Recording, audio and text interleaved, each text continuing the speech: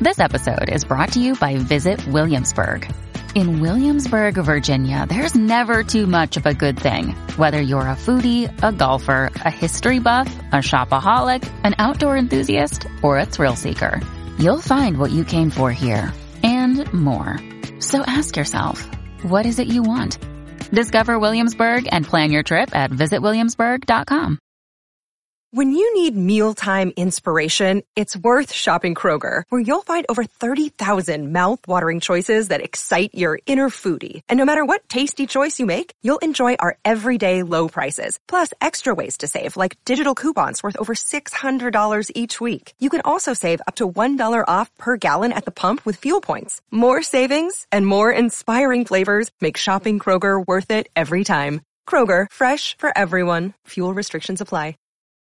On this episode of Narcissist Apocalypse, we talk with an abuse survivor named Canva. And Canva was in a toxic relationship with a smear campaigning abuser.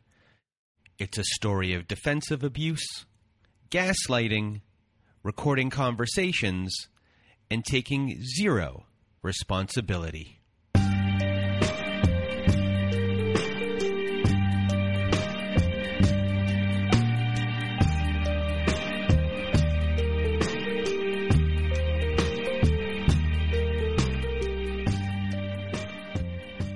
Welcome to Narcissist Apocalypse, everyone.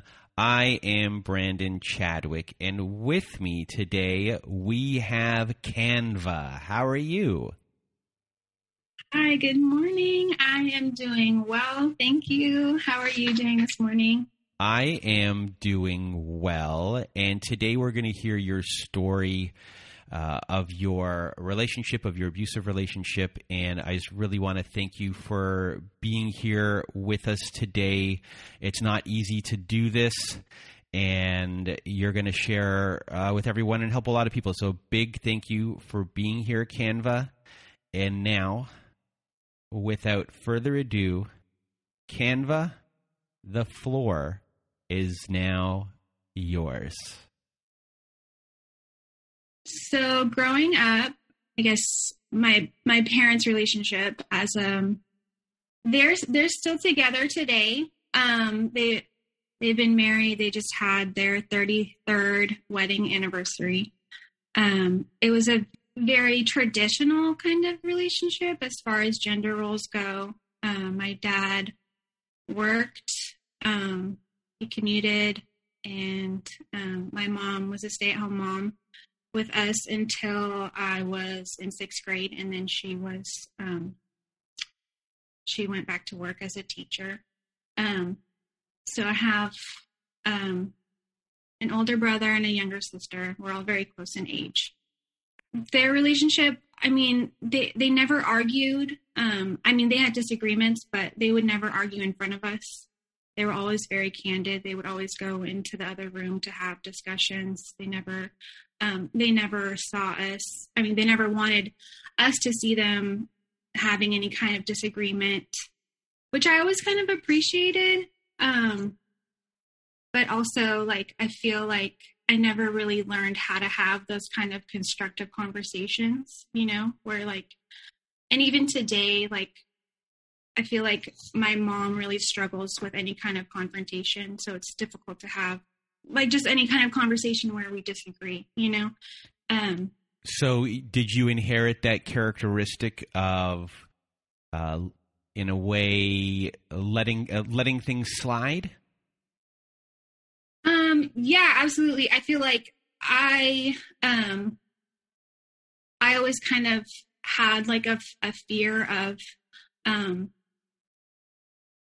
bringing up any kind of disagreement, I just feel like if I was struggling with something or like it was really difficult to bring it to either one of them, just because my dad was kind of like, he was very kind, but he was kind of not really like emotionally available. And my mom, I feel like anytime I had any kind of conflict, she would just not be able to articulate her feelings. I feel like she would take it like personally and get really upset that I was feeling this way. So I kind of just learned to not bring up any kind of conflict with her.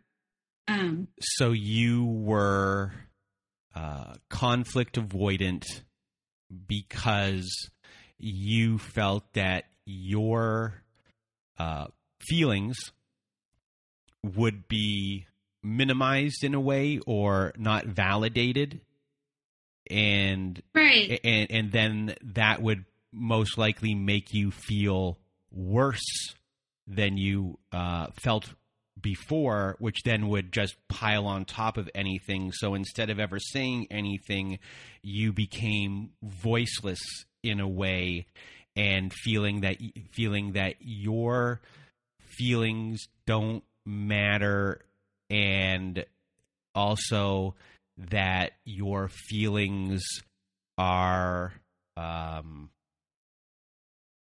just not valid in a lot of ways. Yeah, exactly. Like, I just didn't really have, it would make me feel worse. Right. So like, I would be like, oh, I'm really struggling with this. And then, it's like, oh, like, how could you do this to me? Like, you're a terrible person. Like, like, how could you bring this conflict, like, to me and my family? Like, I don't feel like I was ever able to, like feel any kind of way other than like good, like if I was ever like feeling sad or like upset, like it like became like everyone's problem, so I kind of just learned to keep those kinds of things to myself. So just being vulnerable in general about anything. Did you hide other things because you didn't want them to be issues with others? Like if you had like a boyfriend or anything like that, or even maybe when you were going, or like even like going through puberty or anything, which is embarrassing for a lot of kids, or things that they might not want to talk about. Were these things that you felt like you could share, or these things that you're hiding? No, I absolutely hid them. There were several traumatic events in high school. Like I was sexually assaulted. I was struggling with an eating disorder. Like I had a group of friends that began harassing me, and I wasn't able to talk to them about any of it. I just kind of dealt with it on my own. But I mean, other than that, they were really great parents. They were very active in Scouts. They coached soccer teams and t-ball. I was in piano lessons, and we did Awanas. I did dance every night of the week throughout high school. So they were very active and involved that way, just emotionally very, very unavailable. And as far as your self-worth during your high school years, did you have any? No. Actually, my brother actually growing up was pretty emotionally abusive towards me. He would call me fat and like just tease me all the time, about pretty much everything. So I developed like an eating disorder, and I've always really struggled with like my self-worth and my self-image. So. And during that time when you're struggling with that, what are ways that you are trying to gain worth? Or are you able to? I mean, no, I don't think I was ever able to. I don't know. I just feel like I kind of tried to check out, Okay. A lot of the time I just, and that's something still that I struggle with, is like coping strategies, healthy coping mechanisms. I try to distract myself from the problem instead of dealing with it. So I think a lot of my high school was spent trying to avoid everything that was going on. And did you have relationships with people in high school or even after high school? And what is your do you have like a Christian belief system? Do you have any belief systems that could run you as far as relationships go? I was raised in the church. We went to an Episcopal church, which is like Catholic light for those of you who aren't familiar with that. I am no longer religious. I don't affiliate with any kind of religion. And as far as relationships go, I didn't really have relationships at all until I was like 19 was my first real relationship.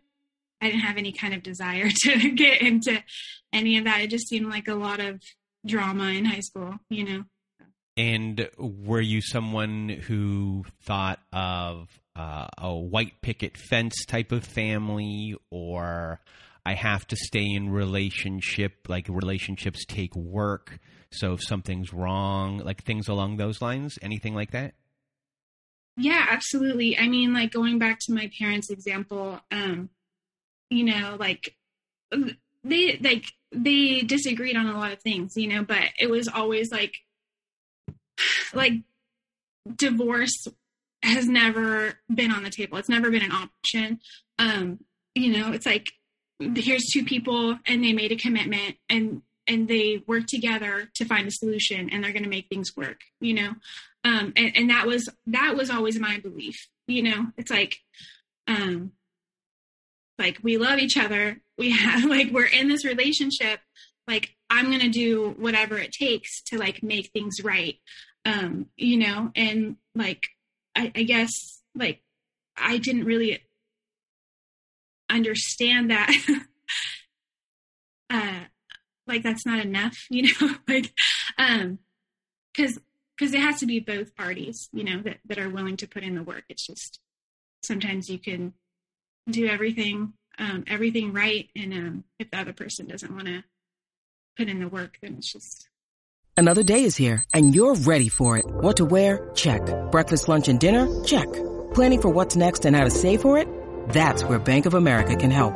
For your financial to-dos, Bank of America has experts ready to help get you closer to your goals. Get started at one of our local financial centers or 24/7 in our mobile banking app. Find a location near you at bankofamerica.com/talktous. What would you like the power to do?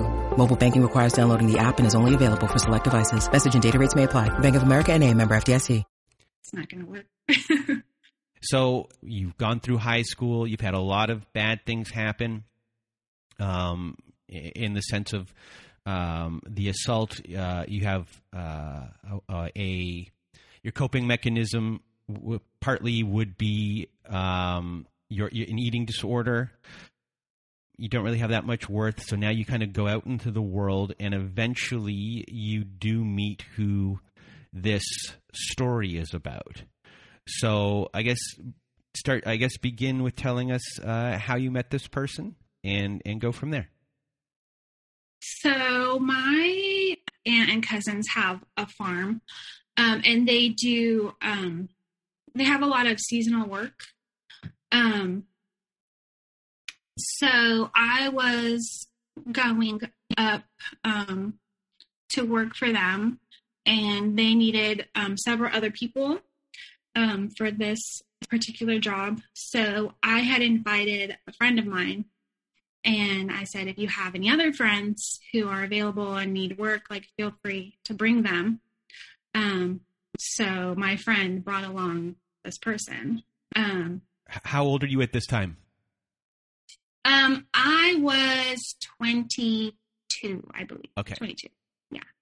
So they came up, there was a group of, I think, 6 of us, and we were all staying there and working on the farm, living on the farm.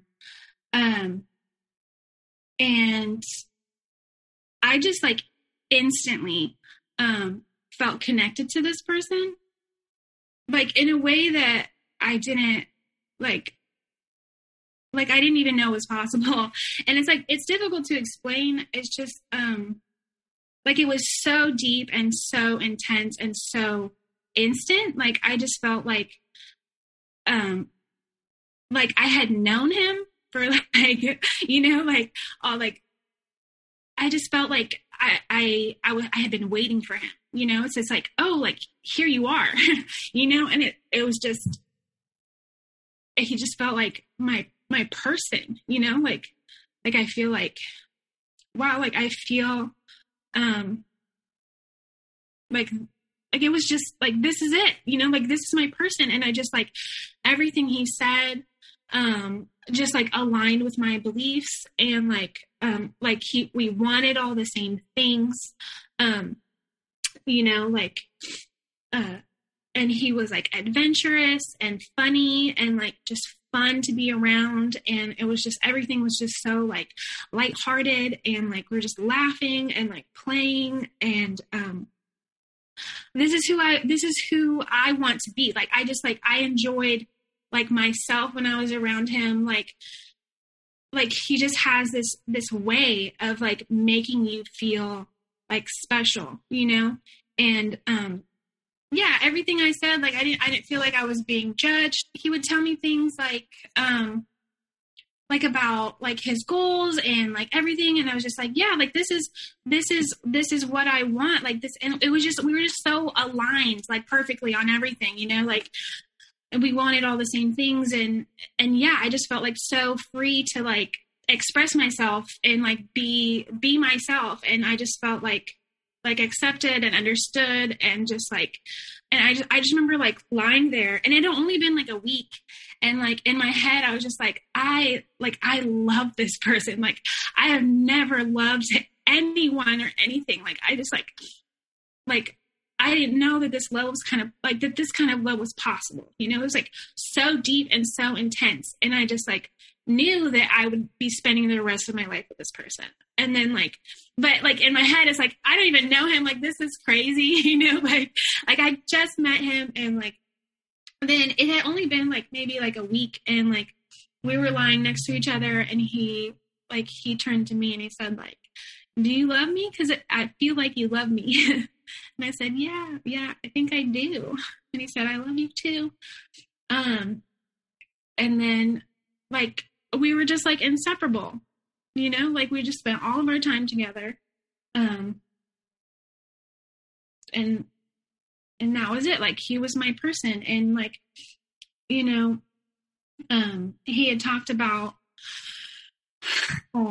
like wanting to like settle down and like, you know, build roots, because both of us had been kind of traveling, but yeah, we were both just ready to settle down. And like he had wanted to go to school and like start a career and all these things, and like we had made plans to do that, you know. But at the same time, like he was so adventurous, which is something, and like spontaneous, which is something that I really loved about him. You know, like he had just got back from this like bike tour, and like where he had gone like all the way up and down like the coast of California and Oregon, and like you know, like I was so excited to like settle down, but also like explore and like go on adventures with him. And like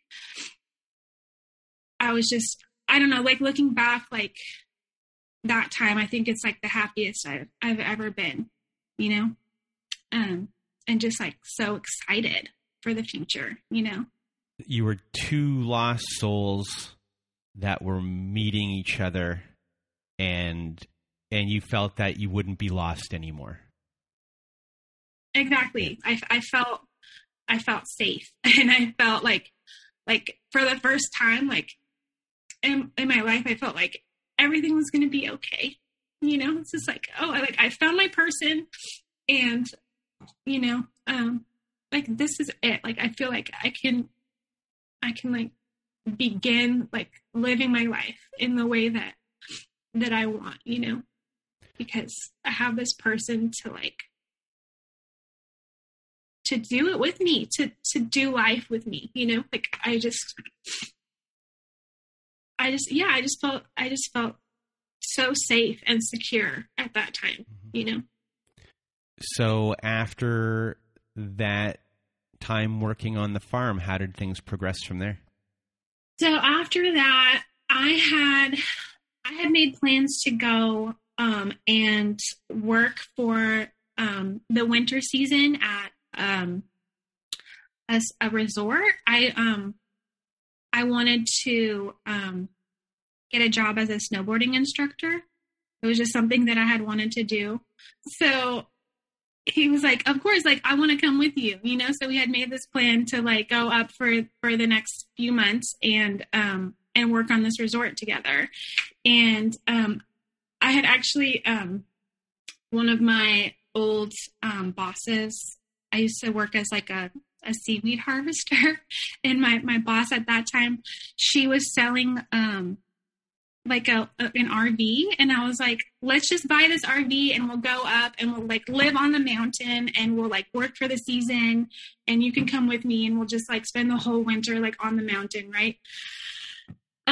So we did that, and then the RV that I bought ended up like catching on fire, and it was like this whole thing. So I had to buy like another one. So I had purchased like 2 RVs, and we like made our way up the mountain. We like found a park that we could stay at for the winter. We were like the only ones in the park, and we were both just spending all of our time on the mountain. And it was like really just the 2 of us in our RV. It was fun. I mean, like, we didn't argue, like there was no issues. Like, it was still just, we were just having fun. But I feel like the first red flag here was that he didn't have any money for rent.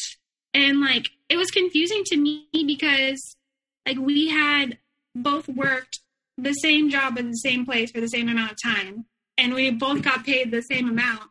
And I hear, like, I had already purchased 2 RVs and I still had money for rent, you know?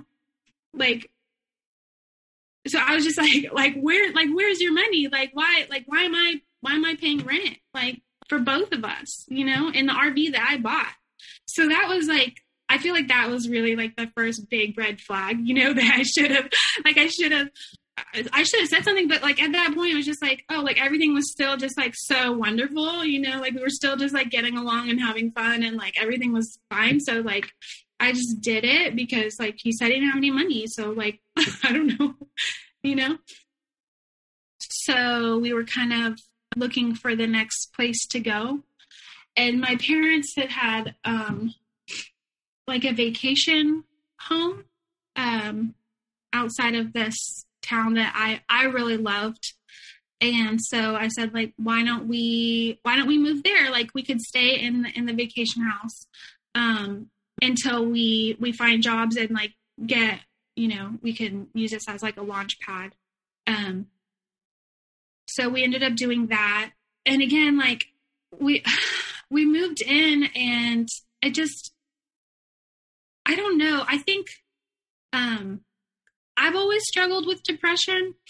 So I think at this point, like, I don't know, he just wasn't wanting to like engage or interact with me or like spend time with me. And it was, I don't know, it was just kind of confusing and hurtful because it's like, we're here together, like we're having this new like experience, adventure, like let's go and explore. But like he wasn't wanting to look for work, and he wasn't wanting to do anything. He would just like watch movies like all day. And like I thought, oh, maybe like he's depressed or frustrated because like it's a difficult transition. I don't know. But then we ended up moving into the city. I wanted to move into separate houses just because I didn't want to be it's important for me in a relationship to have like your own friends and your own hobbies and your own life, right? So like I didn't want to move in, and I feel like it would be limiting to like I wanted to have like our own interests and ideas and our own view of the city that we can share with each other, right? So here we are at the 6-month mark. You this relationship began. You are experiencing a feeling that you've never experienced before, and it's something that you were always looking for. You found it in this person, and things start right out of the gate. You've said I love you pretty quickly, both of you have, and you are moving at a really fast rate, and then you do something, and also there's the one red flag when it came to rent. Then there's a little bit of a withholding, would you say, or just like a separation from your connection a little bit when you're at your parents' place, and now here you are moving to town, and within that you are doing the mature thing, and you're saying to yourself, we need to be more independent, and now you want to get the separate residences because you feel that is the healthiest thing to do as far as your relationship would go in the long run of things, which is, especially at your age, at the time, that's not an easy thing to understand, but you felt it to be the right thing to do. So, first of all, good awareness of that, and from that point, what happens from here? We both end up finding our own places. Things are going great. I had 2 jobs. I was working at 2 different restaurants, and we were both going to community college. We were both going to the same school. He chose not to work and was taking out student loans to pay his rent, which, that's a choice. And here I feel like was another really big red flag, where he started having these phone conversations with an ex-girlfriend.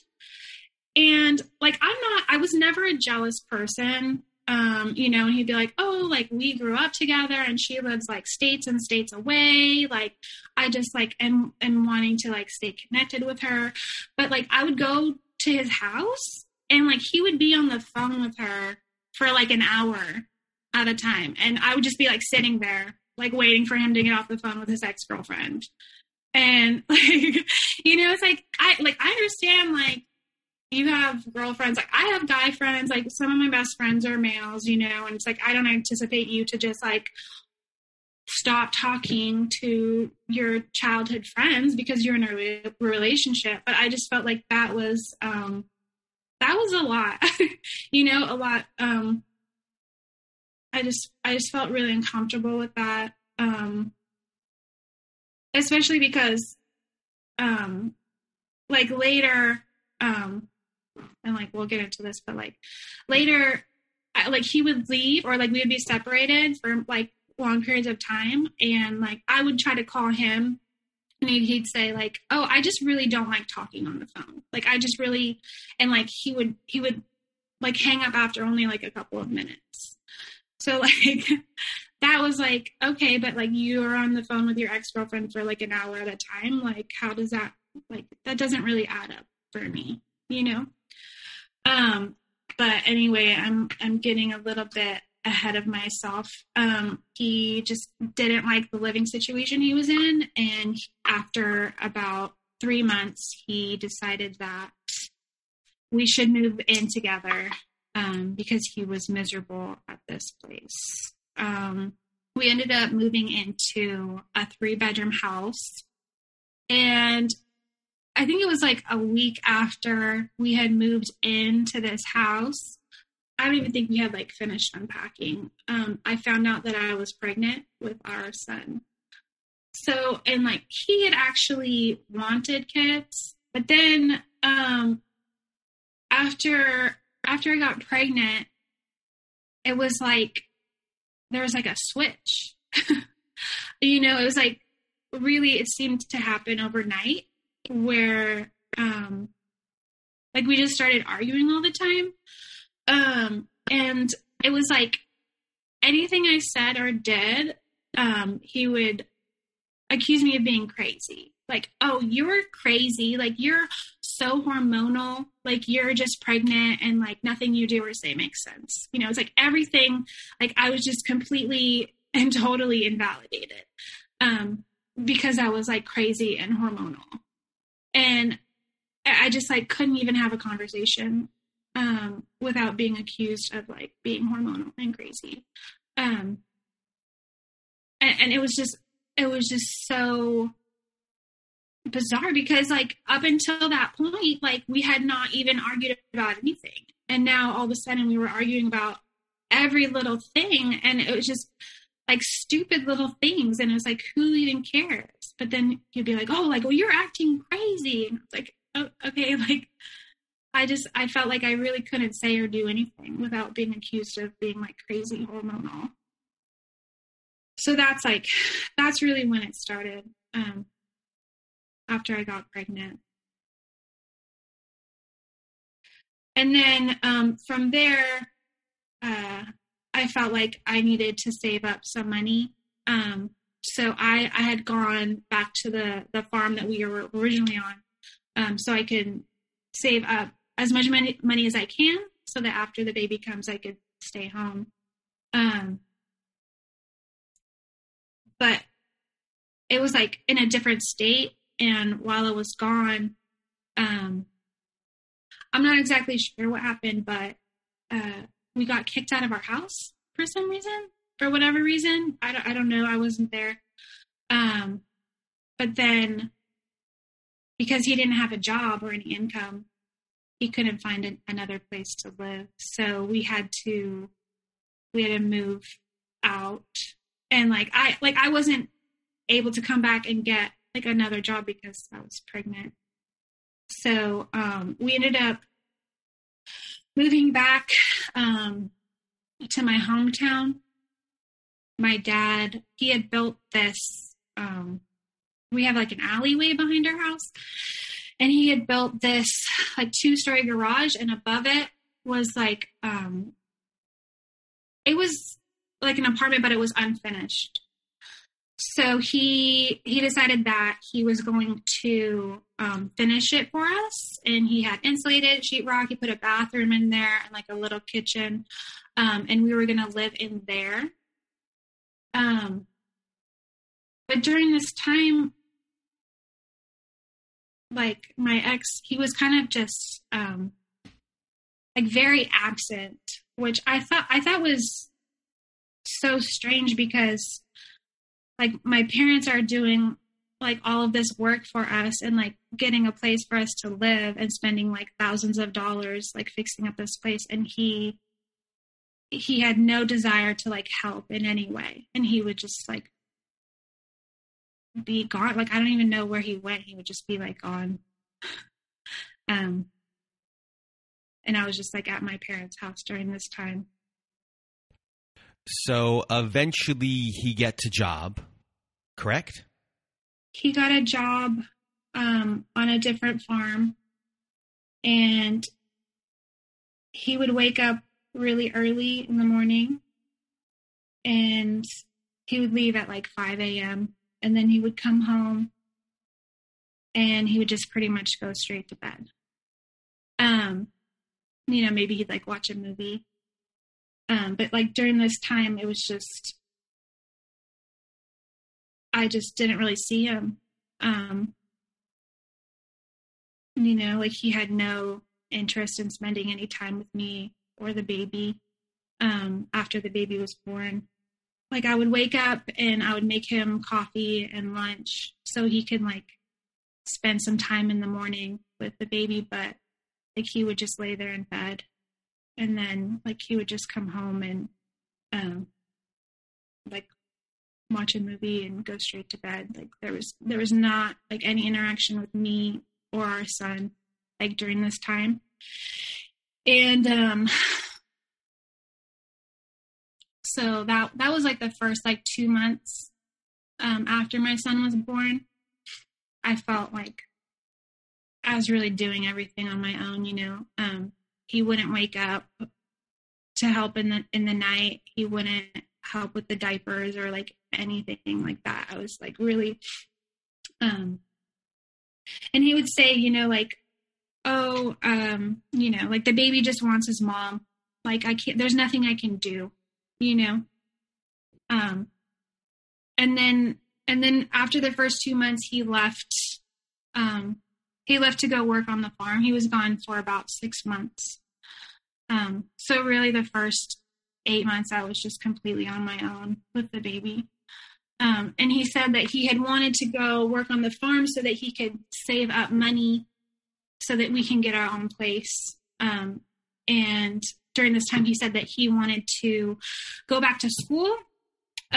So he wanted to move to a different town that was about 6 hours away from where we were. So I ended up moving there with the baby without him about 2 months before. And I knew some friends over there, so I was able to get like a little cabin for us. And then he ended up joining us about 2 months later. But like he was gone for 6 months, and when he came back, he only had like $2,000 saved. So like he had just missed out on like 8 months of like his son's first year for $2,000, you know? And I was, so that was really like kind of heartbreaking. Oh, I had forgotten an incident. So before he had left, like when we were there, like he would make a lot of jokes about like shaken baby syndrome. And like he would be like, oh, shaken baby syndrome, and like pretend to shake the baby, and like just like really concerning things like that, you know, that made me like not really want him to be around the baby. And like he would put on like metal music really loud. Like anytime the baby started crying, he would just like, and like the one time I think I was like in the house, and my dad said he had walked into the garage, which was below the apartment, and he heard him just like screaming at the top of the lungs at his baby to like be quiet. So it was just like not nurturing like in any way towards this baby. And it was just really concerning. And then there was an incident. I don't even know what we were fighting about, but the baby was still pretty young at this point, and he was asleep in his little crib next to the bed. And he started like shouting and like throwing things. He slammed my French press, which had shattered. And I was on the bed, and he told me to get off the bed. And I was like, no, I'm not getting off the bed. Like there's broken glass and like you're screaming. And he was trying to pull me off the bed. And we had one of those beds with like the 4 posts. And I had grabbed onto the post, so like he couldn't pull me off the bed. And he pulled me so hard that it had snapped. And this was like, you know, it was about like 6 inches. Like it was a pretty like hefty like post, you know. And it just like I said in the beginning, like he's so charismatic and charming, and like he makes you feel like the most special person in the world. And then there'd be like a disagreement, and it was just like this switch, you know, like it just this like volatile, like this person, and like it didn't make sense to me, you know, like just trying to put these two people like, or the, you know, it was like Jekyll and Hyde, you know, like there was like this person that I loved, and then there was this person who was behaving this way. And it was hard for me, like, to rationalize how they could possibly be the same person, and I think, like, the reason why, like, myself and, like, a lot of other victims of, like, domestic violence, like, don't speak out is because, like, it's, like, embarrassing, like, that we put up with this kind of stuff, that we stayed through it. And I think it's hard to accept that, like, this person that you love so much, and, like, this person that is so charming, and, like, they can make you feel like the most special person in the world. Like that's who you love, and that's who you want to be with. Right. And then there's this person, and just, like, the cognitive dissonance that you experience in these types of situations, like, trying to rationalize how they can possibly be the same person, Does that make sense? Yeah. I don't know. So, back to this little cabin. We had only been there for, like, a couple of months. He ended up getting a job on a flower farm, and he worked there for about a week, and he decided that he hated it so much that he just didn't want to work there or anywhere at all, and he quit. So at this point, our son was still a baby. He was still breastfeeding, and I had to go to work because he didn't want to work. So I got a job in a casino. The town we were living at, there really wasn't anything there. It was just, like, a cafe, a bar, and a casino. So I had got a job as a cocktail waitress in the casino, and I was working from 6 at night until 2 in the morning so that I could be with my son during the day. And I would pump on my lunch break, and I would come home, and I would wake up at 5:30 in the morning, because that's when my son woke up. He would wake up at 5:30 in the morning, and so I would wake up with the baby so that their dad could sleep in. Even though I had been working until, like, 2 o'clock in the morning, he said that he needed his sleep, and that he couldn't get out of bed without coffee. So he wouldn't get out of bed until I had made him a French press. And then, so we had lived there for about 2 months, and I was tired. I felt completely unsupported in every way. And I told them, like, I don't want to do this anymore. Like, I can't, something has to change. Like, I'm tired, and, like, I can't continue living like this. And I was dressed for work. I was on my way out the door, and I realized that my car keys were missing. Then I see him throw my phone into a blackberry bush. And then I had gone back in the house, and I had realized that all of the cash, all of the tips that I had saved for rent that month were also missing. And he had hid my keys. He had taken my money and my phone. And he had told me that he was going to get me fired from my job. And that when he takes me to court to take our son from me, that we would be on an equal playing field because we were both unemployed. And our house was pretty secluded. It was several miles to town or to anything. So I was trapped. I couldn't go anywhere. I couldn't call anyone. I didn't have any money. I didn't have any transportation. I was trapped there. He trapped me. And he was threatening to take my son away. And I just have never been so angry. And I ended up, I don't know. I'm not saying that what I did was right, but I ended up smashing his car window. I was just boiling. I was boiling with rage. And I had never been so angry, and I'm embarrassed to like admit it, but I just felt trapped, and I didn't know what to do. So, I mean, he wasn't in the car. Like, let's make that very clear. He wasn't in the car.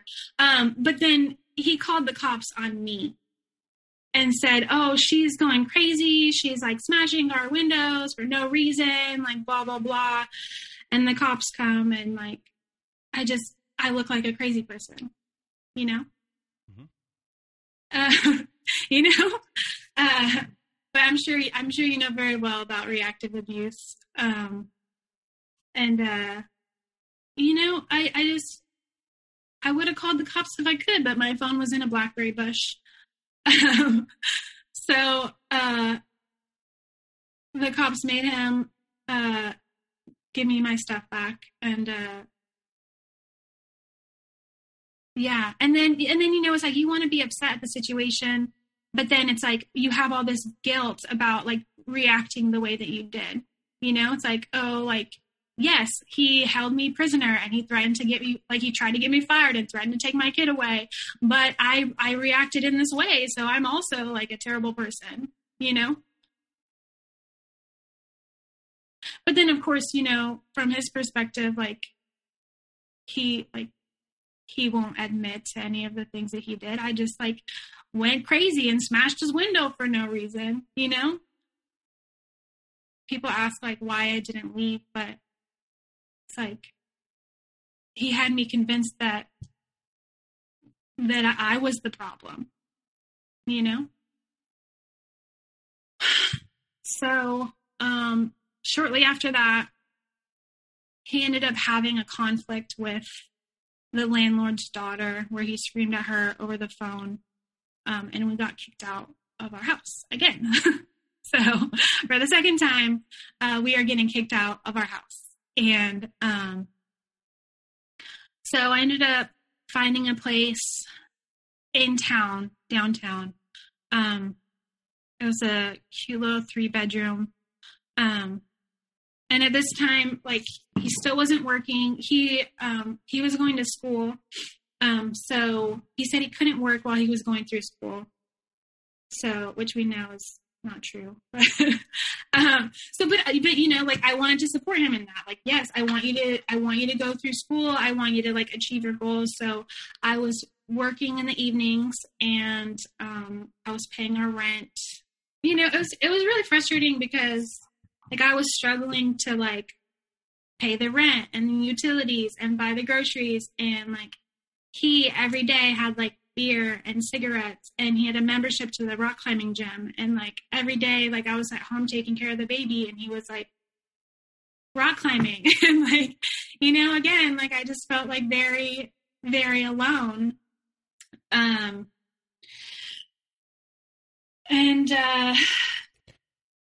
So here we have, you are struggling in the sense of being tired, mentally exhausted. You're taking care financially of a lot of things here. You're not able to spoil yourself in any way. You are doing a lot of the heavy lifting, most of the heavy lifting going on. And then you also have this other person who is living their best bachelor life, even though they're married and have a child. They're doing as little as possible in a sense as far as breadcrumbing a situation where it might look like you can't officially say, hey, you're not doing anything, because he does take care of the child sometimes, but it's not an even split in any way whatsoever. He's already shown that he's lazier, doesn't like to do things. Technically here, it might sound like you're living with a teenager. who throws tantrums when they do not get their way. So you're getting this version of someone who is the person you fell in love with and you loved, and the heroin addiction part of the aspect of the relationship comes in, of that initial thing that you held onto, that you grasp onto, that you can see here and there, that you can come back to. But then there are these rages that occur of this person that you did not know existed at all. And now they're doing extremely abusive things. They're stealing from you. They're they are, taking your car keys away. You're isolated in this situation. They're threatening you. There's these intimidation factors that are going on as well. And then when you do react to this situation this one time, that becomes a kernel of truth within you, within possibly a story that he can tell. Remember that time you did this and this, which can now really twist you backwards. And now you're in a spot here where he's been able to get away with what he's been able to get away with, which is a lot of not pulling his weight. He's been able to be abusive in situations. He's, running the roost here. And when you did say that you wanted to leave, again, his or that there were issues, the rage happened. So now you're in this spot where I assume you don't want to see that rage come back. You're angry, but there is a fear here, and you're stuck at this moment because of the cognitive dissonance that is going on, and fear of your children being taken away. I mean, who would not be afraid of that? Fear of you losing that job that is keeping the food on the table for all of these things. So he has you in a spot right here. And this is a really, where you are right now is a scary spot to be in. Yeah. Like you said, it just, you can see the person that you fell in love with, and you can see how they're treating others in your life, and how special they make those people feel. And they have these talents and these abilities, and you still see this potential in this person, and you just want to get back to that initial feeling, right? And then you start sacrificing parts of yourself, maybe if I do this, or if I do that, we can get back to this point, and you start letting things slide. Because you don't want the arguments, right? You just want to get back to that point. I would get frustrated because, not only am I paying the bills and doing the grocery shopping and cooking and cleaning, our son was I use cloth diapers. So it was at the laundromat every other day, and he didn't cook. We were together for 5 years, and the amount of times that he cooked for us, I could count on one hand, So I would cook dinner for him and the baby, and then go to work, and I would come home, and the sink would be full of dirty dishes. And, it's okay, the very least you can do is wash the dishes. And then, you get so sick of talking about the dishes. And then, it's okay, I just don't want to talk about it anymore. Don't even, I'll just wash the dishes because I'm sick of arguing about it, and so you end up making sacrifices in that way just to keep the peace, and then I just didn't want to argue about it. So you just end up doing everything because otherwise there's conflict, So, And then, like I said, I was supporting him so that he can go to school. But then again, he ends up leaving to go work on the farm and dropping all of his classes. And I think at the end of this year and a half long period, he had finished one Spanish class. So I've been supporting him this whole time so that he can focus on school. And then he wasn't even focusing on school, and he had come back at the end of several months. So again, like I was on my own, like taking care of the baby, like paying his rent, like doing all this by myself. And then he had come back and he gave me $300, which I was so grateful for, you know? And like our rent at this time was $1,250. So like that wasn't even half of his half of the rent, this $300. But still I was like, yes, thank you so much. Like, I'm so excited. There was this bike that I really wanted to get. And I was like, I think I'm going to buy this bike. I have like this extra $300, you know? And then he was like, you know what? Actually, like I need that money back. And I was like, what? Like, I've been paying your rent for over a year, you know, and this isn't even half of your half. And like, you're asking for the money back. And it was just like this whole ordeal. And I was like, no, like, it's my money now. Like, you gave it to me. Like, and just like based on principle, it's like, why should I give you this money back? Like, you know, like, the very least you can do is like, I don't know. And so I just refused, like, you know, like I'm not giving you the money back. And so I have it's like a mahogany Martin brand guitar. I paid like $1,200 for it. He took it to the pawn shop and he pawned it and he made me go pay to get it out so that he can get his money back in that way, you know? And like, it's just so, like, who does that?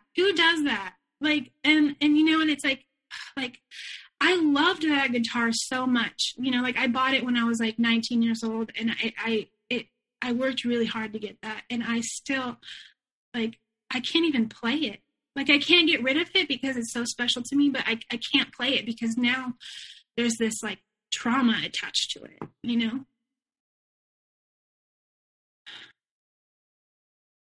So then he decides that he's done going to school, he's done living here, and he wants to move again. So he wants to start a farm. So he moves, he just leaves. He doesn't help me pack. He doesn't help me, like all of these times that we've moved, he's never helped me pack or unpack or physically move anything. Like he just left and for me and the baby to pack up and move all of our things and move the 6 hours back. So he went to this town like a couple months ahead of us to go and find a place. And so I think in that time I'd temporarily been staying with my parents. And he was in the new town that he wanted to live in, and he was staying in with a friend. They had like this little cabin on their property. So the baby was like less than 2 years old. I think he was like almost 2, but we had gone and we'd only been there for a couple of days. And like he had been working at this restaurant with a bunch of like young girls, like in their early 20s, young women. And we were sleeping one night and his phone starts ringing in the middle of the night. And it's this woman that he worked with, you know, and he didn't answer it. But the next day I was like, hey, like why is she calling you in the middle of the night? You know, like, why does she think that that's okay? Like, does she know that we even exist? Like, did you tell her that you have a family? Like, why? Like, you know, I don't mind that she has your number, like your coworkers, but like, why is she calling you in the middle of the night? You know? And he just kept defending her. Like, oh, like, you're crazy, like, you're blowing this out of proportion. She didn't do anything wrong, like, blah, blah, blah. Like, the whole day, like, just defending her. And it was just really frustrating, you know? It's like you're not validating me, you're not making me feel like supported, you're not like reassuring me in any way. Like you're just defending this person. And like like, it just made me feel really insecure. And then he had, like, we were in the main house like that whole day at that point, and then he had gone to the little cabin. I'd waited for maybe like an hour to like let things kind of cool down. And I was holding the baby. He was asleep at that point, and I had gone into the cabin, and he was in there watching a movie. And I had gone to go get in the bed. And before I can get in the bed, before I could say anything, he just shoves me and the baby into the wall. And the baby ends up hitting his head on the wall, and he's crying. And like, again, like I just snapped, and I hit him.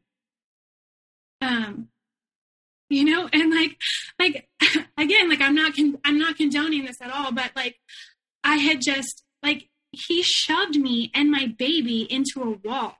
And like, it was just like, again, like it doesn't make sense, you know? And then again, he had called the cops on me. And the cops came, and he had said like, oh, she just started attacking me for no reason, you know?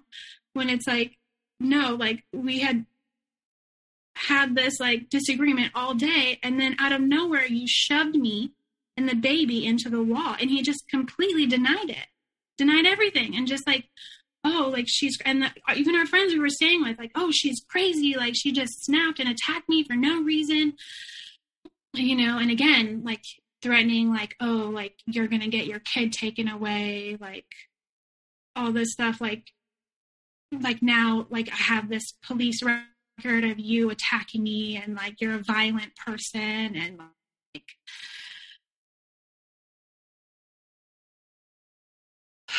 I just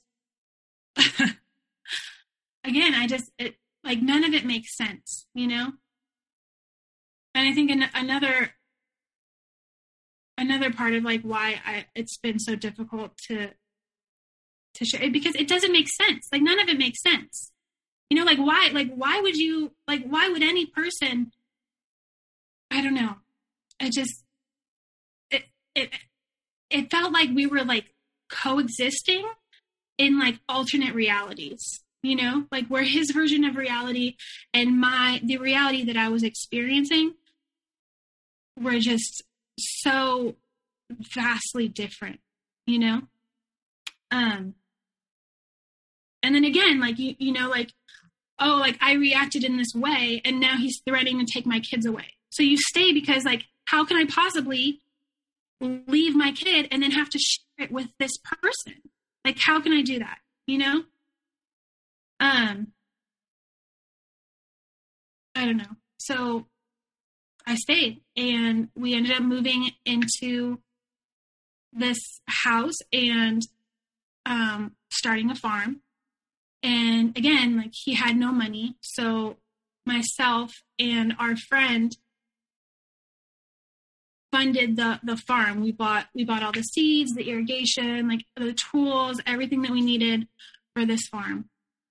And I feel like this part of our story was the most emotionally manipulative. I felt really really isolated in this house. He began telling me these stories of things that people were saying about me, and like it was just really confusing, because he would say like very specific things, like this person and this person told me that they don't like you because all you do is talk badly about me when I'm not around. And I would think like, wow, like I don't remember saying anything at all about you to them at all, you know? And then I would start questioning like, wow, like, did I say that? Like, did I say something? And then, you know, like there was a couple, he told me like, oh, like they don't like you because they think you're really mean, and they would never let you babysit their kids. But they would let me babysit their kids. And I'm like, wow, like I barely know these people. Like why would they think that I'm mean, you know? And he would have these stories about everyone in the community, and like, it just convinced me that everyone hated me. And so like every time like I would leave the house, it's like how do you interact with these people? You know, that when everyone hates you, like you're going into this community and like trying to like establish yourself and like make friends and make connections, but you're being told by the person that you love that everyone hates you. And so it was really hard. It was really hard to exist like in a place where everyone allegedly hates you, you know?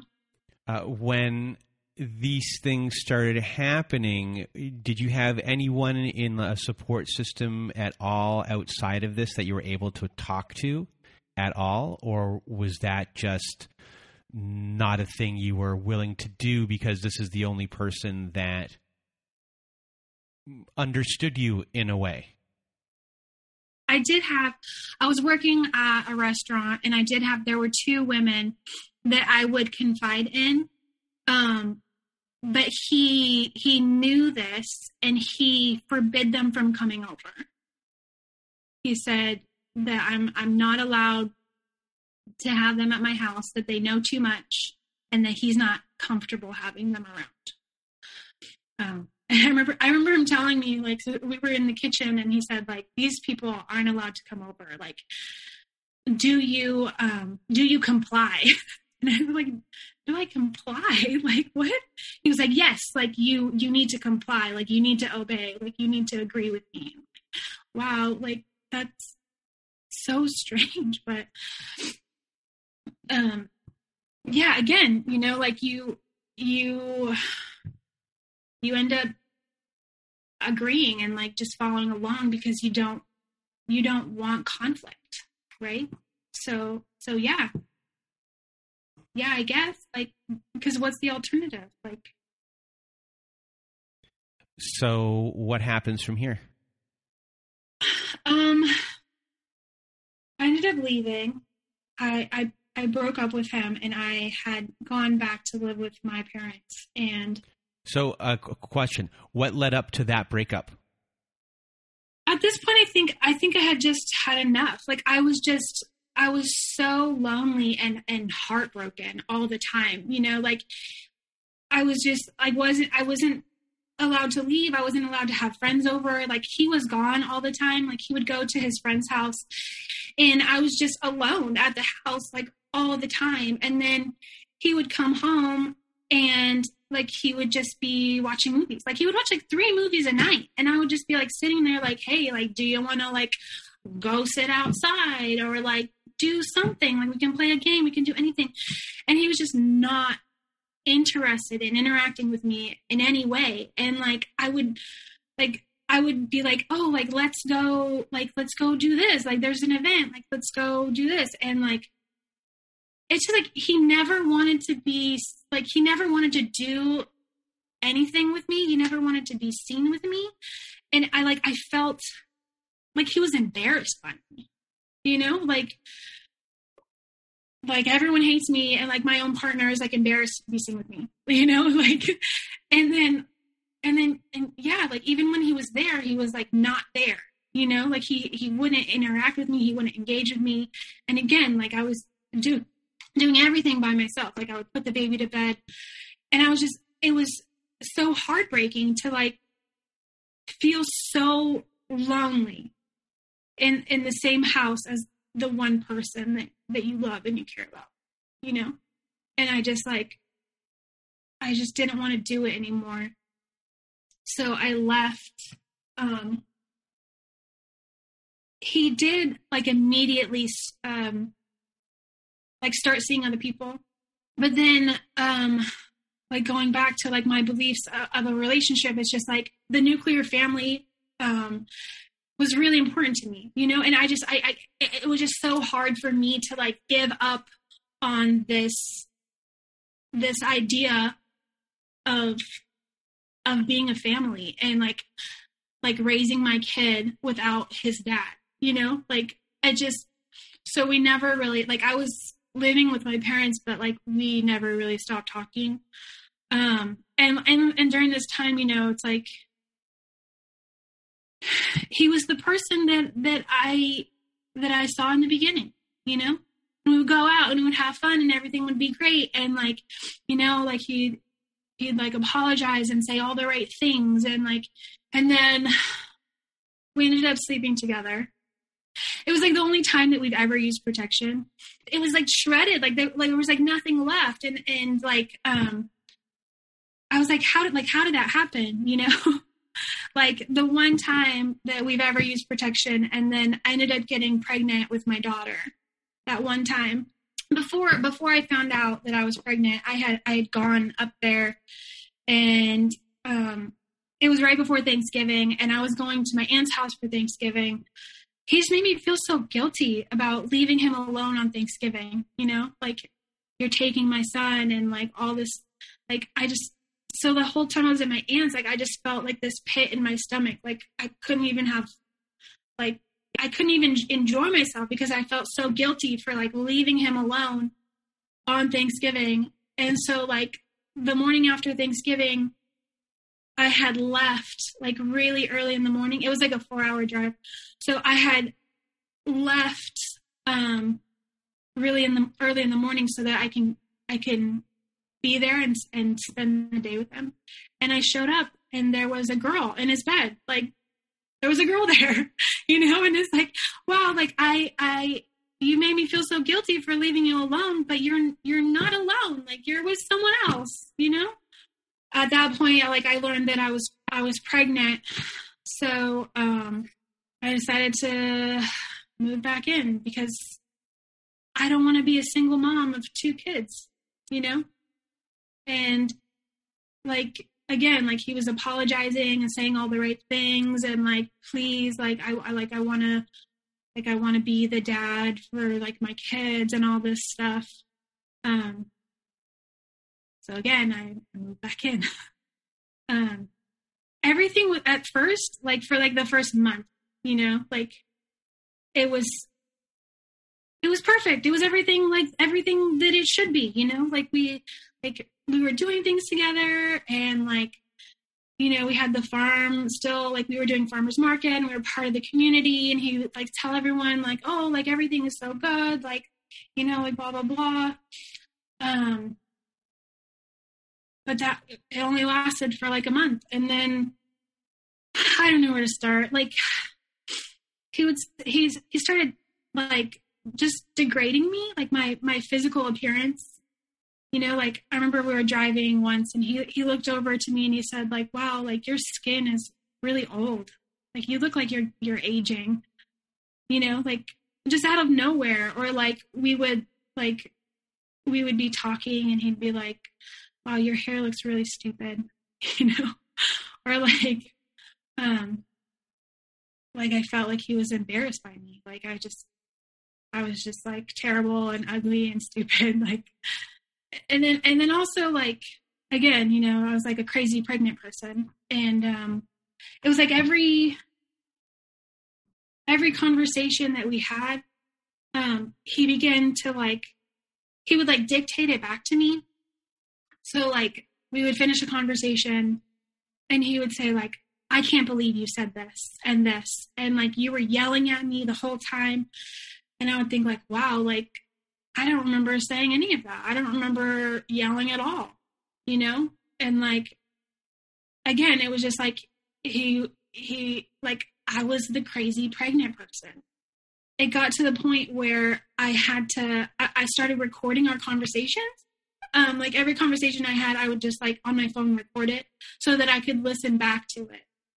Because like his interpretation of the conversation and what I had experienced were so drastically different. I remember like having a conversation with my aunt and like she said like, oh, like I was on speakerphone and then she said like, I love you. And I was like, I love you too. And then like, she's, you know, she had said something else and then she hung up and like, he was like, wow, like you didn't even tell her that you loved her, you know, like how could you just not tell your aunt that you love her? And I'm like, I'm pretty sure I did, but like, even if I didn't, like, she knows that I love her. Like, why are you making such a big deal out of it?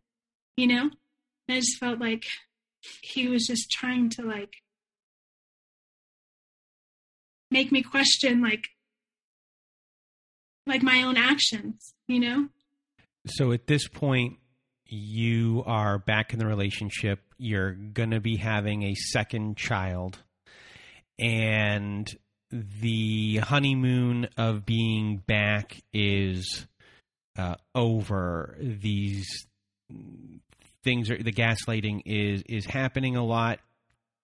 You are, I guess, losing, or are you're starting to lose the sense of reality or sense of what is being said. You're being told how you're behaving, your emotions, and now you're recording things.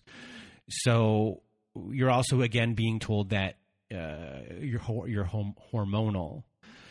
So eventually you're going to have this child.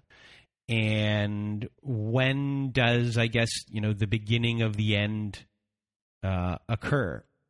Like, there was never any resolve, right? Like, he would just like storm off, and then he would come back, and I'd be asleep, and like he would like turn the lights off and rip the sheets off and be like, you have to get out of the house right now, like and this, he did this like several times, and it was just like so jarring. And then just like the arguments, like everything would be fine and we'd be getting along. And then we'd have like such a minor disagreement, and like all of a sudden, like things were terrible and we hated each other and it was never going to work, and it's like, it was so like black and white, like either things were great or things were awful and we hated each other and it was never going to work.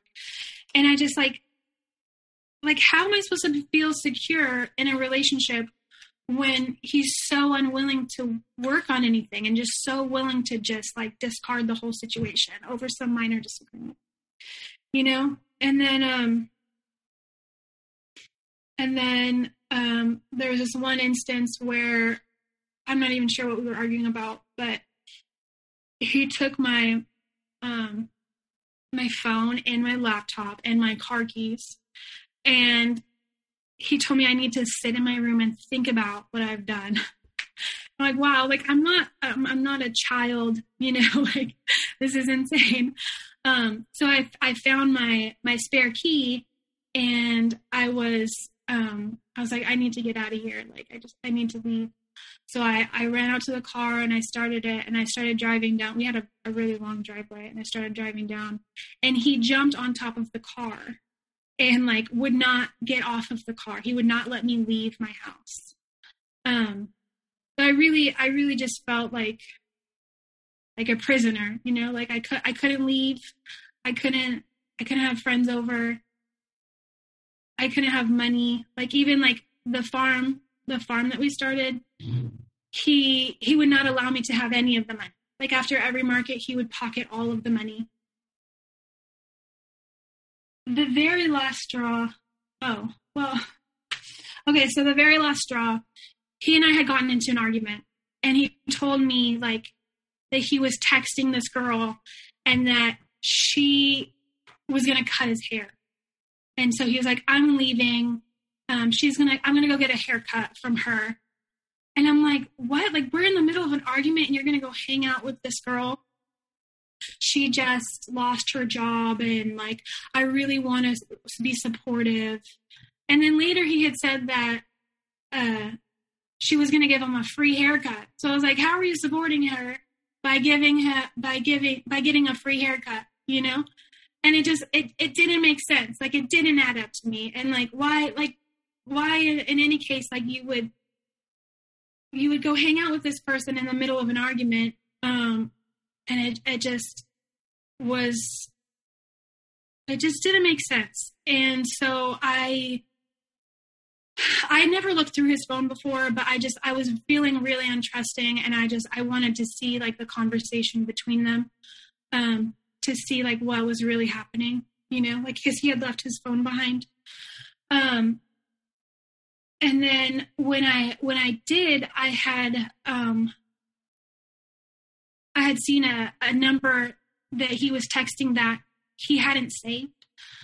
So I was trying to figure out who this text was from. And I ended up getting to a point where there was a text that said that I was abusing him and that he needed to break up with me.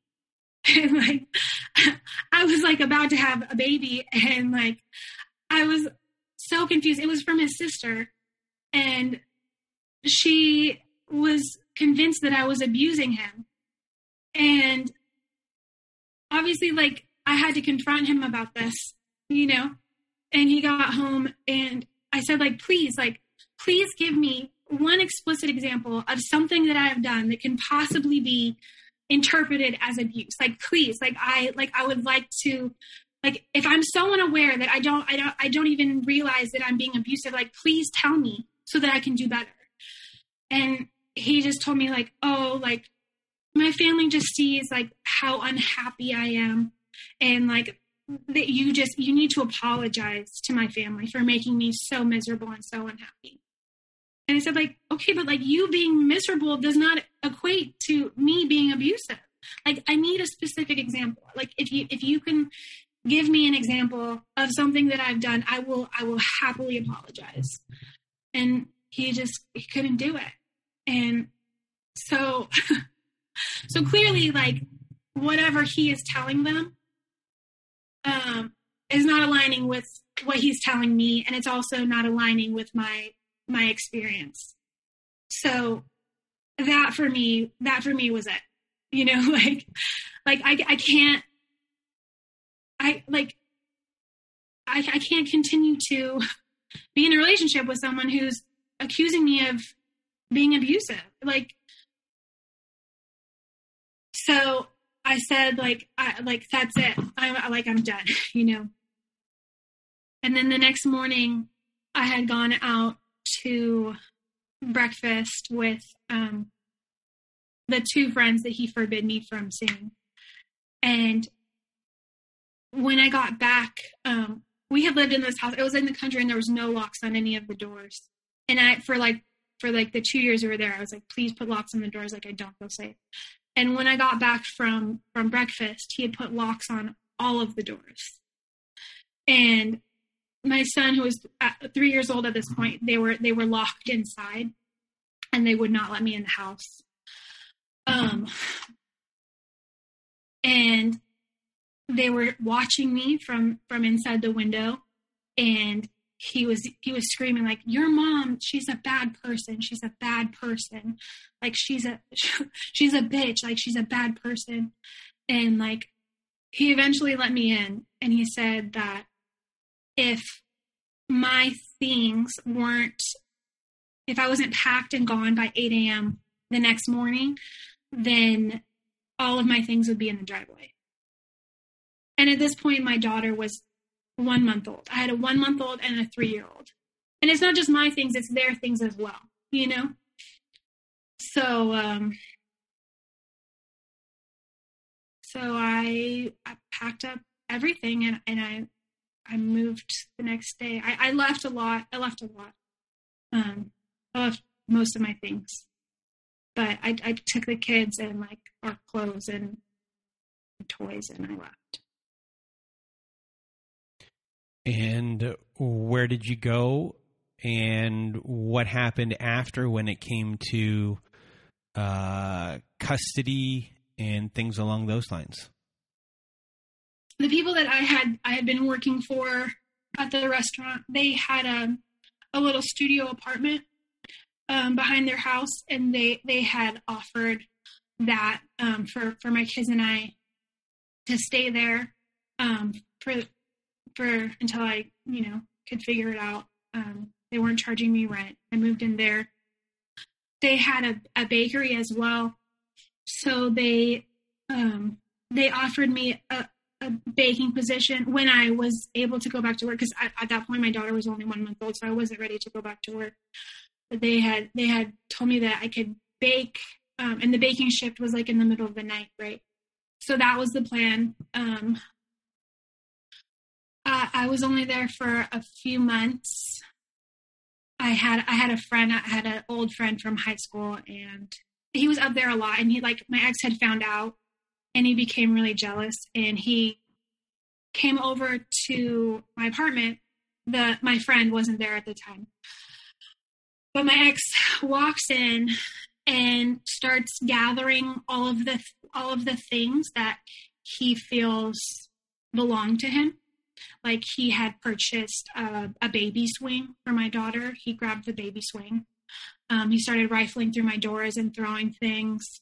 There was a cow skull that my sister had given to me at Christmas that he had painted, and so he took that. And then there was a rug that he really liked.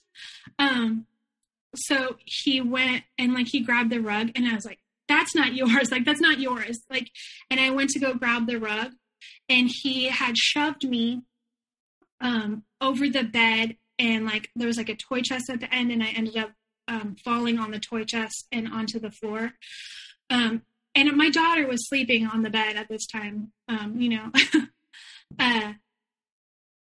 and so then he ended up walking out, and I locked the doors, and then he was trying to get back in, and he was pacing back and forth, let me in, let me in. But I had called the cops at this point, because I was by myself, and I felt very unsafe. And while I was on the phone with them, he opened one of the windows. One of the windows was unlocked or unlatched, and he grabs my son, my 3-year-old son, and he pulls him out of the window.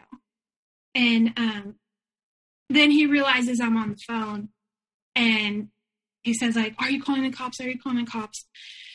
And he puts my son back, and he drives away.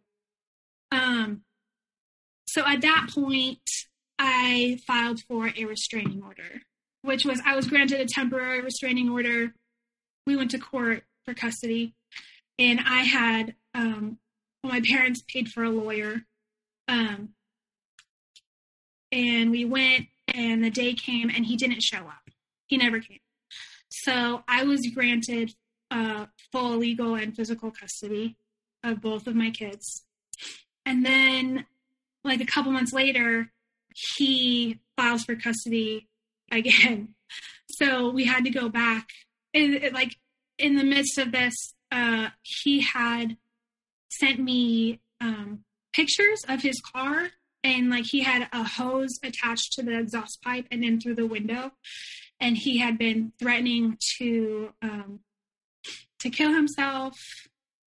And I had brought that to court, saying okay, this person is either suicidal or frankly, I'm well aware that it is a manipulation tactic.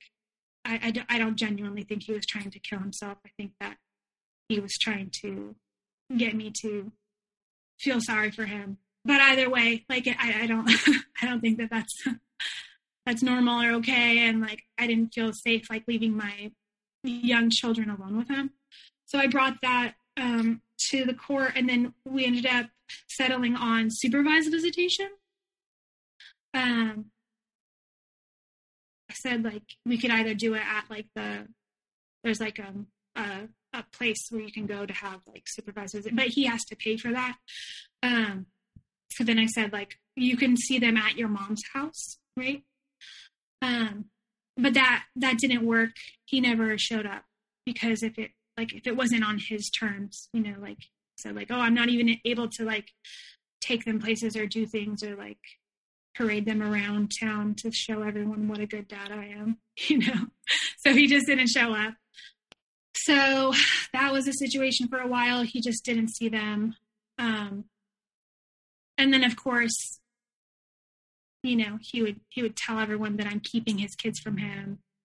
And that's still the narrative to this day, that I'm keeping his kids from him, and which is absolutely not the case. Despite despite everything, like, I know that my son really loves his dad. And I've always tried to work with him.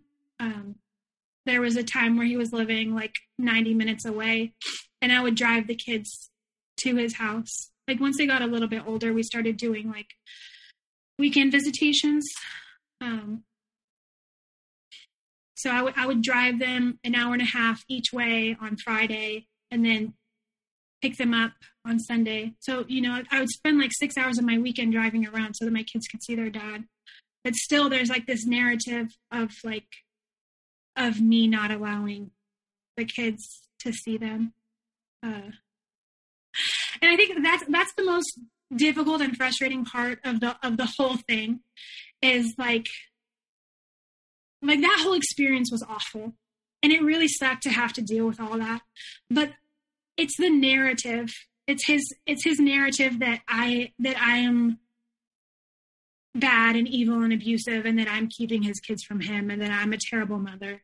Like, that's the most painful part, I really tried, and it sucks. Like, you can go your whole life trying to be like a good person and a good friend and a good partner and a good mom, but like, you piss off the wrong person and they will make it their mission to destroy your reputation. And that's the most painful thing about everything. It's just, it's like, despite everything, I continue to try to work with this person. I mean, we've been split up for like 6.5 years, and for the most part, I try not to spend too much time or energy thinking about it. But recently, he's been living with this woman for about 6 months. They moved in pretty quickly together, and about a month ago, she had been arrested for a domestic dispute, and I was talking. Several people had told me about the incident, and I was talking to a friend of mine, and he referred to her as his abuser, and it really was just so deeply triggering to me, because I don't really know this person very well, and she's very good to my kids. And so when I heard that there was this incident, and from my personal experiences, I just I know that he pushed her until she snapped. I know, I don't believe that because he's saying that she just attacked him out of nowhere. That's his narrative. And I don't believe that for one minute. And I really wish, because, I'm sure that she thinks that I'm this crazy abusive person, but now she's the crazy abusive girlfriend, So now that we are here in your life and you're still dealing with this, do you have any words of wisdom for everyone listening for what you went through? Sometimes you have to be the villain in someone else's story. And I've spent years and years trying to understand this person, but you can't make sense of the irrational. So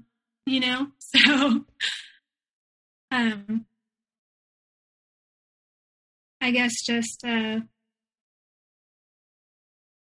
don't give away any more of your power. Just focus on yourself and your being the best version that you can be, because you're never going to change this person or their narrative about you. Well, Canva, I want to thank you for being a guest on our show today and sharing your story.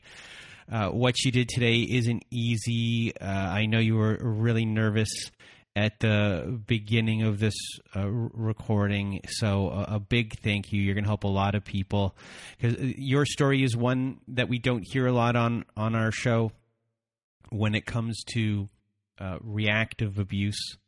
And dealing with that and explaining it in a way that people can understand, not just people who have gone through it, but for people who might be listening who have never gone through this and don't understand the ins and outs of everything. So really big thank you for being with us here today. Yeah, absolutely. Thank you so much for listening.